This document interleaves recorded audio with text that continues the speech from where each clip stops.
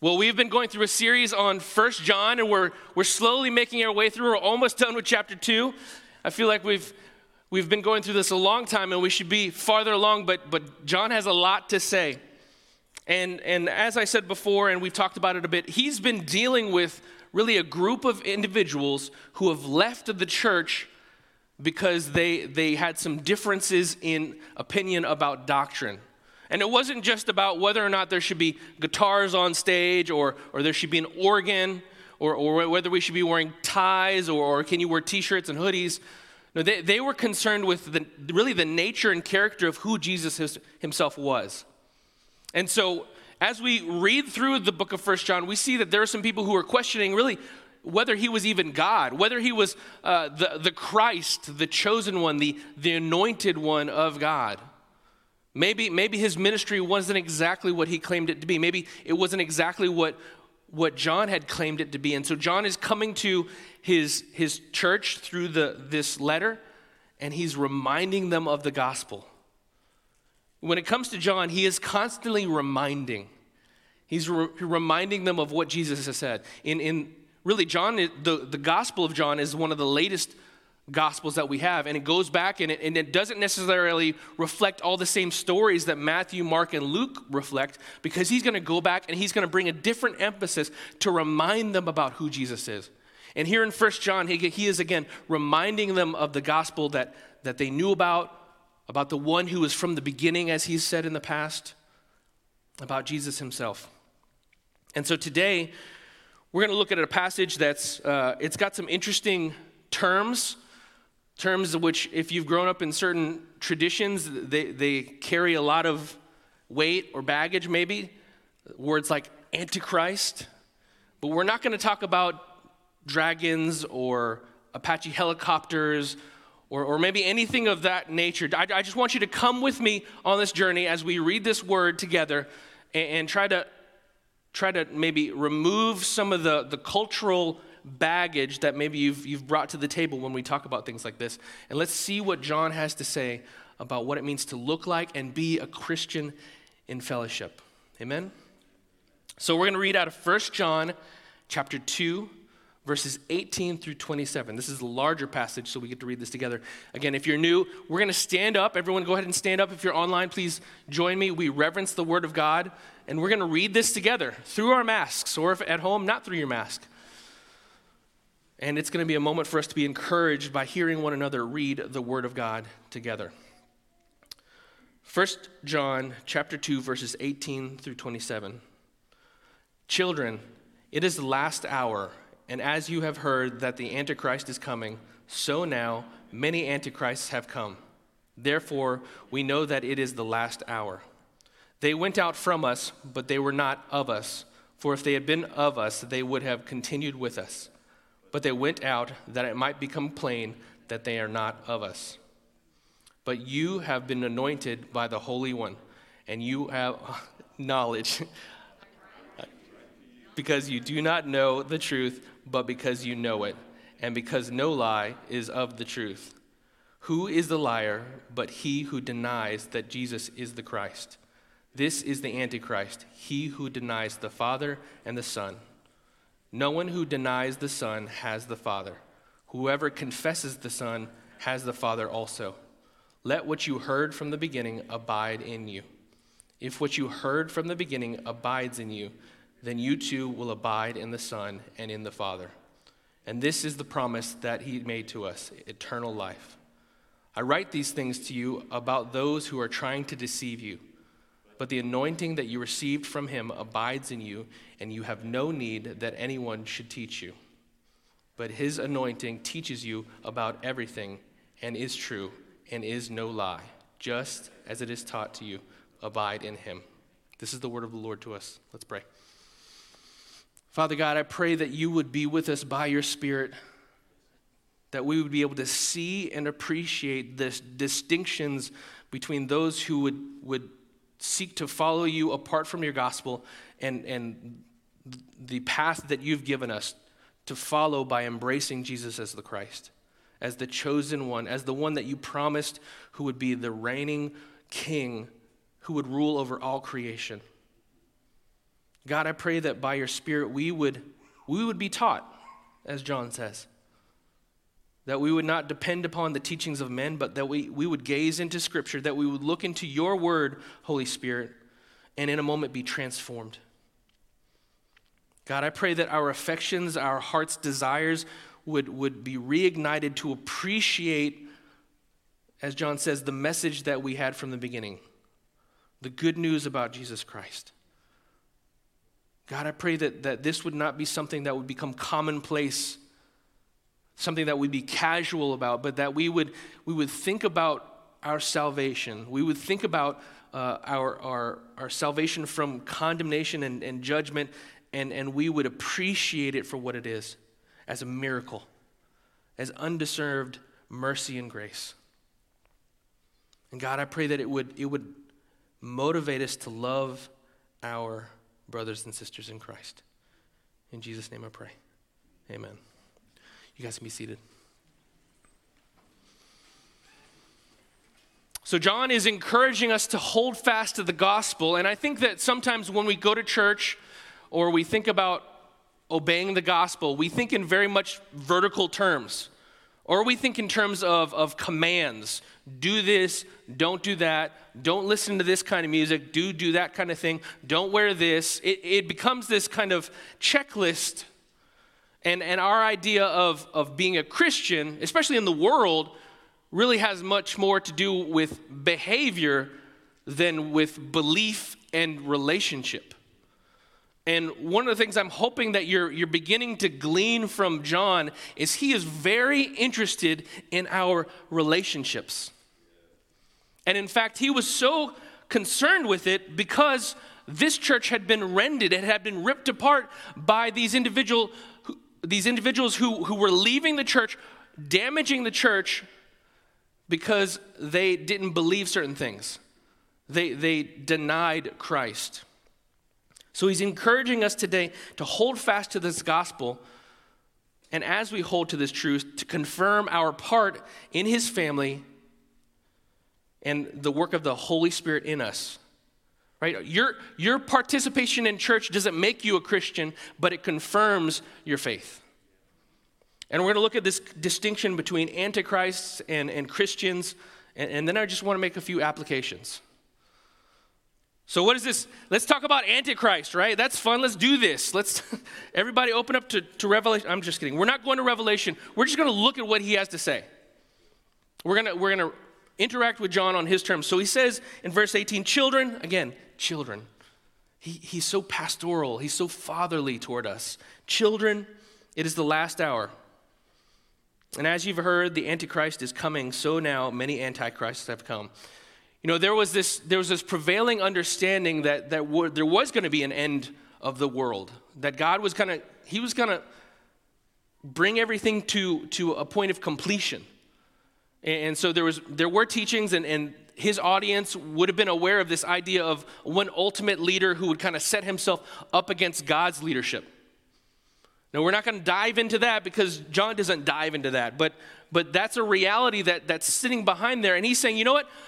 You've thought about this historical reality that's going to come in what's called the last time or the last hour, that he's going to tie up all the loose ends and he's going to bring everything to completion, and there'll be this person that sets himself up against God. But I want to tell you right now that there are those individuals who are setting themselves up against God now. And unlike what many of us would think of when we think of this, these individuals who are setting themselves up against God, they're not just people in the world. They're not, the deep dark, we wear all black. We're very, we've got upside down, all kinds of terrible things that you could think of. These are church folk. These are people who have been people that you would have been sitting beside, and they've come up with a new doctrine or a different doctrine, and they've said, you know what? I appreciate the gospel, but I don't know if it's the whole truth, or I don't even know if it's completely true at all. He's dealing with these individuals who are against Christ. The word antichrist, anti is a prefix, and it means against or instead of. Christ, which we're going to talk about, is the anointed one. And they were saying, basically, you know what? Jesus, great guy, good teacher, maybe not the chosen one, maybe not the anointed one. They were anti-Jesus as the anointed one. They were against Christ. Not only that, look at verse 19 with me. They went out from us, but they were not of us. For if they had been of us, they would have continued with us. But they went out that it might become plain that they are not of us. I don't know if you can tell, but John's trying to come at this forward, like he's just saying the same thing over and over again in various different ways. One of the ways that you can tell that someone is a Christian or they're not a Christian is whether or not they're in church. And for those of you who are in church, great job. If you're online at church, great job. But this is something that comes up often, and in our culture, it comes up very often. Before the pandemic, as a pastor, the prevailing expectation was that people would come to church on a monthly basis, once a month.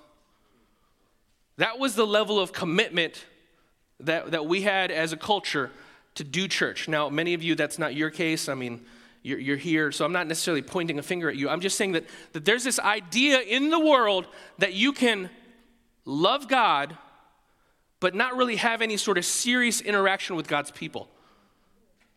That you can be saved from your sin, but you live in a sort of vacuum where salvation is strictly about your sin with God and has nothing to do with the other people that God is saving.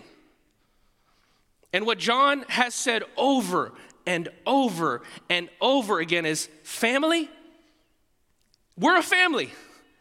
And you have to come to the weekly family reunions. I mean, if we were to go and look at the book of Acts, we see that the believers were gathering daily. And there have been times in the church's life where, and I mean capital C church, where the church would gather together daily to participate. And it's funny because we say things like, well, I don't have time for that because I've got work and I've got all these things. And you begin to say those words and you realize my priorities are centered not around God and what he calls of my life, but around my work, my money, I can't go to church, I got to take Billy to football. What are we saying when we say that, family? And I don't mean to pick on, soccer's the thing, football, pick your thing. Dance, art, I don't care. The point is, he's saying something pretty important to us and kind of stark, that your participation in church life is an expression of your faith. And the lack of your participation in church life is an expression of a lack of faith in God. He says in John, the Gospel of John, and I've quoted this many times, but I'll do it again because it's worth remembering. John chapter 13, verse 35. He says this, "By this all people will know that you are my disciples, if you have love for one another." And this comes right after Jesus has washed his disciples' feet. So he's not saying, they'll know you're my disciples because you say it on Twitter. They'll know you're my disciples because you checked in on Facebook. They'll know you're my disciples because you read Pastor Brett's blog. They'll know you're my disciples because you've got 100 different friends, all of whom are part of Grace Covenant Church Sterling on Facebook, on Twitter, on Instagram, whatever. You follow our Instagram, whatever the latest thing is. He says, if you love one another, and he has just shown his love for his disciples by cleaning their dirty, unmanicured, unpedicured, walking out in nature feet. That's the bar of expressions of love and commitment that he has towards the disciples. These antichrists were not about participating in the body. They were not about showing their love for God by their love for their fellow brothers and sisters.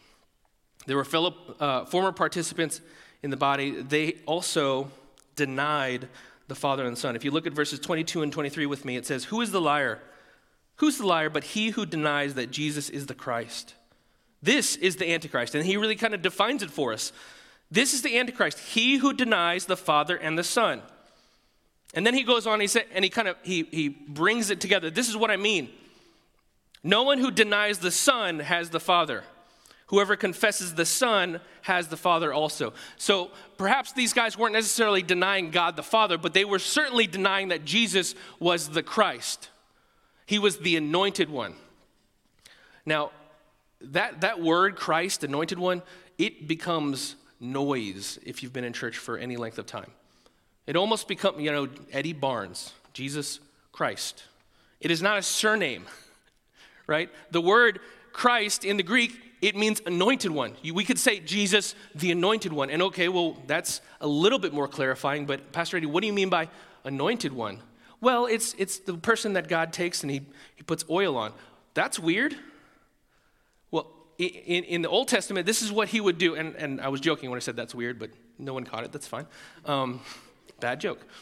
The point is, in the Old Testament, God would express who his leaders were. He would identify leaders, and his prophets oftentimes would go to that leader and put oil on their head. It was an expression of the Holy Spirit being on them, and oil was used to refresh, so there was an idea of refreshing.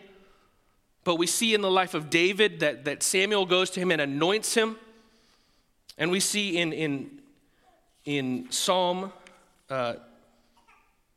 in Psalm chapter, I'm skipping ahead here, but Psalm chapter 18, verse 50, it says, great salvation he brings to his king, and then it repeats itself and says, and shows steadfast love to his anointed, to David and his offspring forever. In that verse, we see that the psalmist connects the anointed to the king, to David. And if you don't know, God had made a promise to King David, I'm going to extend your kingdom, your rule, your reign, your throne forever. And so by the time that Jesus is ministering and then following that, when John is ministering, they are looking for what? The anointed one, the one who was coming in line with Jesus, or coming in line with David, who was going to be a king like David, a king after God's own heart, a king who would bring about salvation. And so John is saying, Jesus is that anointed one. And these antichrists were arguing and saying that Jesus was not the anointed one. And I mean, this is a thing today. I remember I live in Leesburg, right down the road from a Mormon church, which I don't know that I could call it a church, but it is a place where Mormons gather. And there are these young guys, these college-age guys on mission, elder so-and-so and elder so-and-so. I'm like, you're 17, you're not an elder. That's okay, though. And I came to find out that, you know what? Mormon college-age guys are just like regular college-age guys. They will talk to you if you give them fried chicken. And so that's what I did. I gave them fried chicken, and we talked.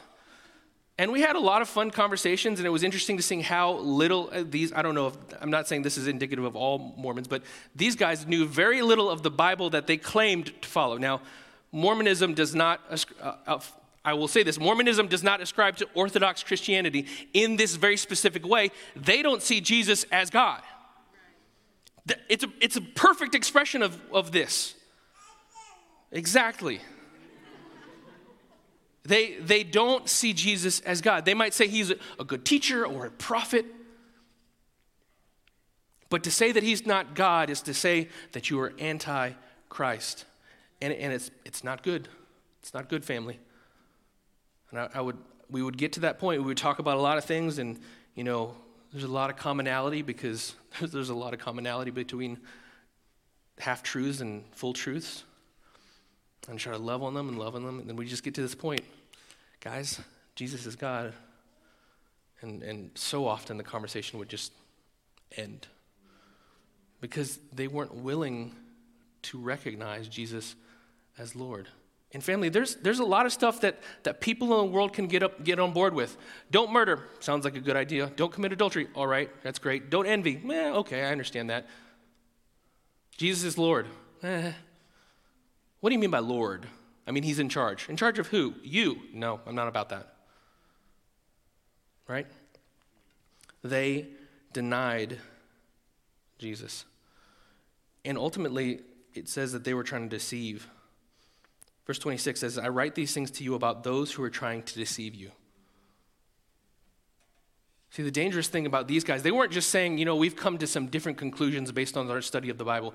They were trying to deceive people who had trusted in Jesus and draw them away. And this is why he goes after them. These are the Antichrists. And from this, we can kind of get a picture of what we are called to be, which is not that. Right? In verse 19, if it says that they were with us, but they left, and that's proof that they are not of us, then what does it mean to be a Christian, but to be about us? Again, when we define Christianity, when you talk to, maybe you talk to one of your coworkers, oh, you go to church? Yeah, you're a Christian? Okay, well, what does that mean? Does the first thing that comes to your mind, is it that, I don't do these things, I stopped going to the club? And that's good. Don't go to the club. Is it, well, I stopped saying bad words? Is it I stopped smoking, or I got married? These are all good things. But what John is saying, and I said it before, what John is saying is that your faith in God has to have implications for the other people around. You can't have this kind of faith that says, I love God, but I don't love His church. I remember being in college so much and having these conversations with, there's a place called Tate Street. And if you've ever been to Greensboro, you know what I'm talking about. It's where all the artsy people, and there's a coffee shop. There were actually two coffee shops. They were Dueling Banjos Coffee Shop, Cup of Joe and Tate Street Coffee. Both, sufficiently coffee. It wasn't very good. There was competition, but there wasn't anyways, that has nothing to do with what we're saying. Anyways, I would have conversation after conversation with individuals who, Jesus was a great guy. He loved people. I love the Sermon on the Mount. Blessed are the meek. Blessed are the peacemakers. But once you got to this idea of loving God in such a way that you would be a part of a body of people who loved God, that you go to church and say, I don't feel like I need to have a relationship with other people. My relationship is with God. I go to church in nature. I go among the squirrels and the robins. I love you, family. Go out and commune with the squirrels and the robins. Hang out with them. Climb a tree. Do what you want. That's not church. It's not church.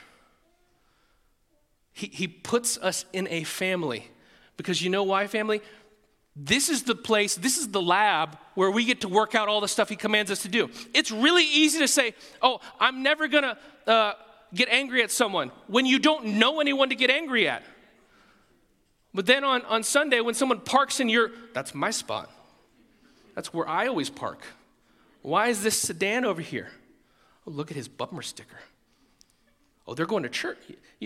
This is the place where God works these things out. And this is the place where God gathers His people around to do amazing things. I'm so thankful that we've been able to participate with Mobile Hope, and we've given away so many diapers. I mean, we've done a lot of things, but just diapers upon diapers upon diapers. We've given out things. We've given out food. We helped. There was actually a fire at an apartment complex in Sterling that we were able to, because of you, because of your giving and participation, we were able to love that community. And it's the sort of thing that doesn't happen when it's one person. I am one person, and I can tell you I would not be able to have the impact that we've had unless we had all the people who are doing the things that they're doing as a body. We show our discipleship by our fellowship. You see, Christ and His church are a package deal. My wife and I, we are married because that's what that means. She's my wife, I'm her husband. We do things together. And this is an analogy I'm sure you've heard before, but if you come to me and say, I think you're awesome, but I really don't like your wife, we're not going to be friends. Now, if you're in the church, I will pray for you and bless you, and I will ask God to help you. Because you can't be my friend without loving my wife. That's the way it's supposed to be. And if you come to her and, you say, anyways, yeah. So, just saying, be careful. Wives are real.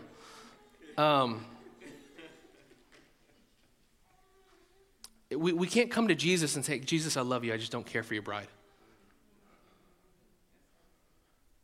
You know, he kind of died for his bride. And that's what John is saying. Guys, if you want to have a real faith, it has to involve being part of a body. Not only are we those individuals who are part of a body, we're those who have received what he says as an anointing from God and have knowledge. He says in verse 20,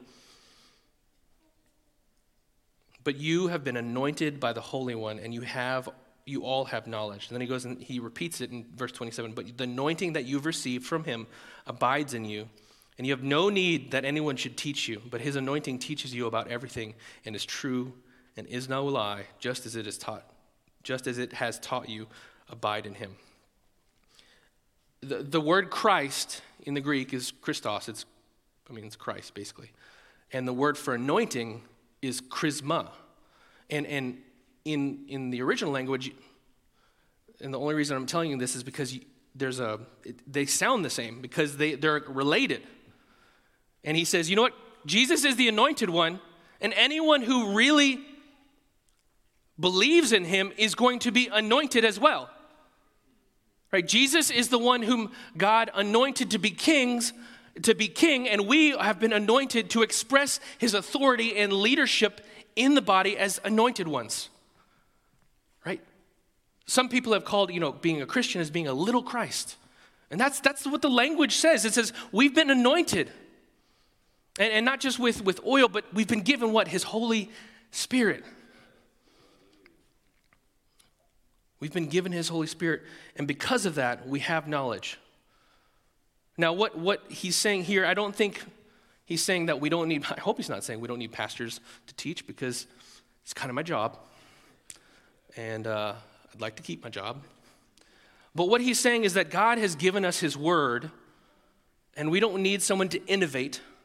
We don't need someone new to tell us something different. We've been given the knowledge. They had been given guys, you have the gospel. Don't look for something else. Paul goes so far in Galatians to say, hey, you know what? If an angel comes to you, if this bright and shiny character comes with like wings and guns and tanks and lasers and like strobe lights and a backup band and dancers and says that there's a different gospel, you don't need that teacher, right? If someone comes on the Oprah show and says, you know what, I've got a good new way for you to connect with God. Let's talk about mindfulness. What are some other ways that you can connect? No, we don't need another teacher. We have the knowledge. We have the knowledge. Paul says in 2 Timothy, verse 3, verse 16 and 17, it says, all scripture is breathed out by God and profitable for teaching, for reproof, for correction, and training in righteousness, that the man of God or the person of God may be competent and equipped for every good work. All scripture is breathed out. That sounds like what? The Spirit of God at work. Right? The breath of God, the wind of God. All scripture is carried by the Holy Spirit. That's what inspiration means. This is why you don't hear me saying, you know what I think you should do with your life? This is Eddie's opinion. Let's this is a Ask Eddie hour. No. And if I ever say, Eddie says this, you can take it or leave it. Now I've done some things, I've lived, and I can get antivirus software, whatever. I can tell you about computers and what to do, what not to do. I've parented for a little bit of time, so I can tell you a little bit about that. But if it's my opinion, it's exactly that, my opinion. But we have knowledge. We have truth. And that truth is Scripture. And beyond that, we have prophetic truth, right? We're a church body that believes in the gifts of the Spirit all being active and at work, so God still speaks. And he speaks in confirmation with his word, with his written word. We are those who have received an anointing from God and have knowledge. So we are not Antichrist, those who have left the church, those who deny Christ. We are those who acknowledge and embrace Jesus as our Lord and Savior. Hopefully, we're those who have been anointed. We've received the Holy Spirit who speaks to us, who trains us, who teaches us, who illuminates his scriptures. This is why, family, read your Bible every day. This is why we talk about reading the Bible. This is why I even preach this way. You understand that? I've been trying to go through this book because who gave us this book? The Holy Spirit. I don't think I can innovate on the way he spoke. I'm trying to expound and explain and apply what's been written in here because that's where the power is. And family, if you're looking for power, if you're looking for life change, if you're looking for transformation, but you aren't reading your Bible, you're doing it wrong. We have knowledge. We have his word. And as I land the plane, I've got 3 applications. It's not enough to believe that Jesus was a good guy. What's in question is not whether or not Jesus is a good guy. There are a lot of good guys in the world, and they have no bearing on your eternal destination. Jesus is God. Or to use John's language, Jesus is the anointed one. He's the king. We're like, yeah, Jesus is my king. I worship you, king. You're a great king. I love you, king. But then Monday comes, and we're like, look at my bank statement. Should I tithe, or should I use that money to do X? Like, well, Jesus, you're king, but I'm going to go ahead and be the manager of my money. I understand your word says I should be generous, but no. Or I understand, Jesus, that you tell me that marriage is the only place for that kind of relationship to exist, but no. If we want to say that Jesus is king, we're not just saying some sort of theological truth. Oh, I go to church, I believe Jesus is Lord. No, we're saying I believe Jesus is Lord, so I'm going to live like what? Jesus is Lord.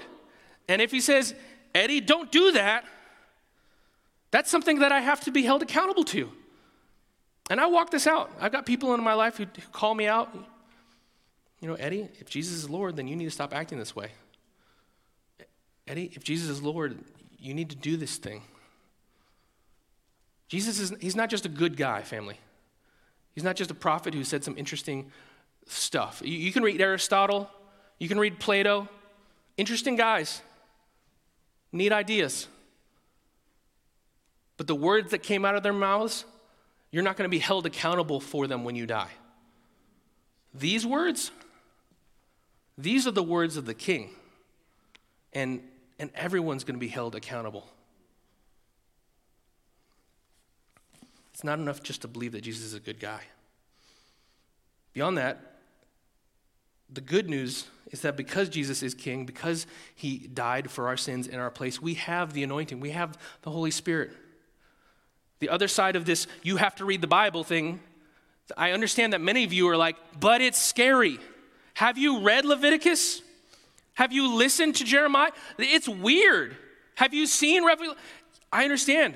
Sometimes it can be difficult to approach this book or boring to approach this book. I will say that if it's boring, it's not because the book is boring. It's because lovingly, we're not engaging it at the level that God's calling us to engage it, myself included. I feel like I can say critical things if I say I'm criticizing myself as well. I don't know if you're on board with that, but that's where we are.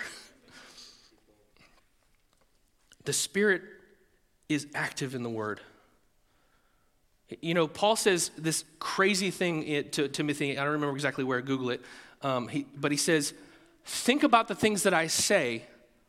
Think hard because the Spirit will give you understanding. Here's what he doesn't say. He doesn't say, think about these things study, read a bunch of scholars, learn the original. I mean, he was Greek, so he knew the original language. And you'll figure it out on your own.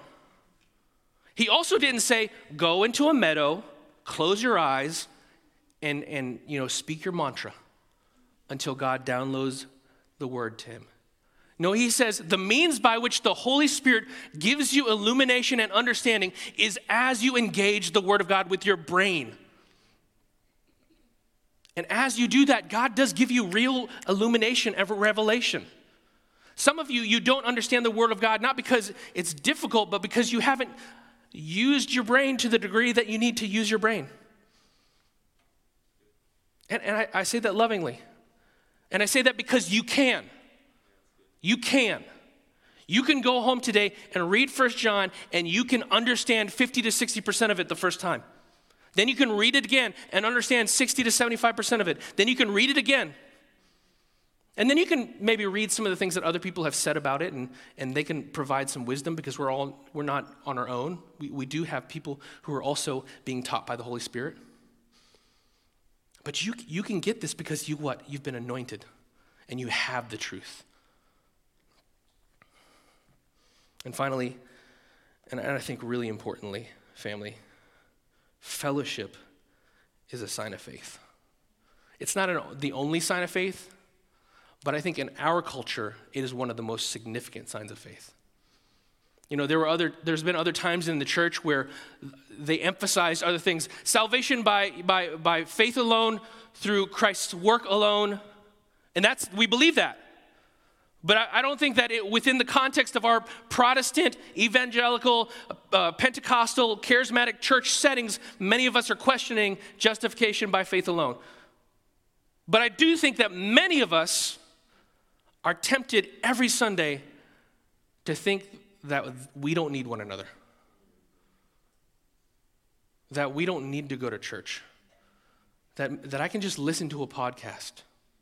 I'm so thankful for podcasts. I remember a season of my life where I was listening to pastors on podcasts, several a day. And God used those things for his glory, and I'm thankful for it. But that is not church. And I know that some of you online, you're like, well, this is where I am right now.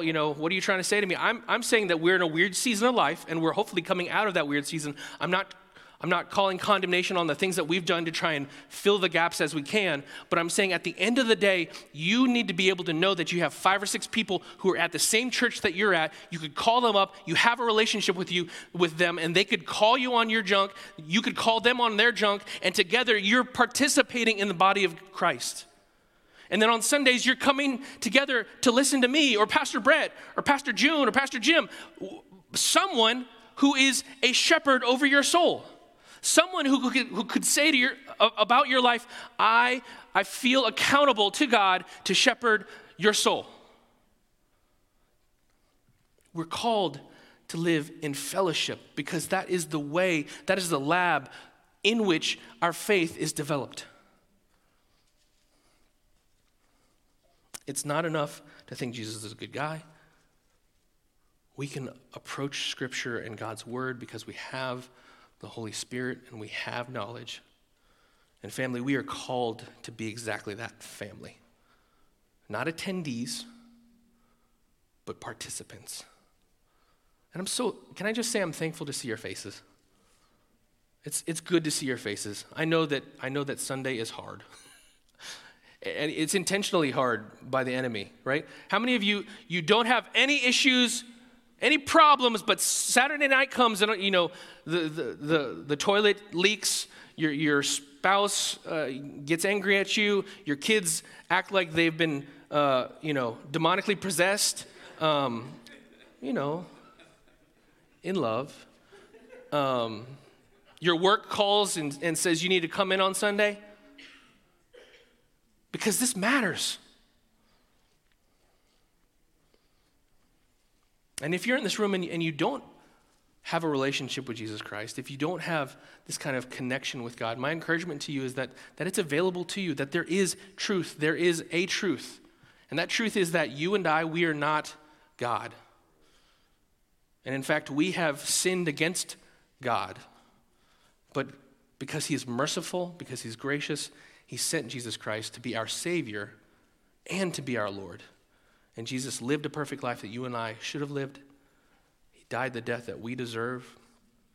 And he rose again on the third day, defeating Satan's sin and death and offering, what does he say? Eternal life. That's the promise. Offering eternal life to anyone who would trust, not in our own abilities, but in Jesus himself. If that's you, you can begin this journey of walking out faith in the context of fellowship. Let's pray. God, we thank you for your goodness to us. I thank you for John. I thank you for men like John who saw the church and was jealous to make sure that the church was protected, that the truth was guarded, that righteousness was honored. I'm thankful that we have the words of John to remind us that our faith is expressed in fellowship, that we have been anointed by your Holy Spirit, and that, Holy Spirit, you teach us, that even right now you're opening up the word to us. You're bringing things to mind. You're encouraging some of us. You're challenging some of us. I thank you, God, that you're at work in our hearts, that you don't just tell us to go do something and say good luck.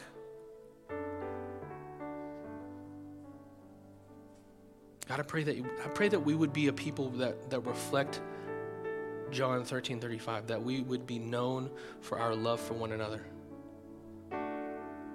Pour out your love on us in such a way that we love one another, that we forgive one another, that we overlook offense, that we commit ourselves to one another on Monday, on Tuesday, on Wednesday, on Thursday, on Friday, and Saturday, not just on Sunday. God, make us that kind of people. Pray this all in Jesus' name. Amen. Love you, family.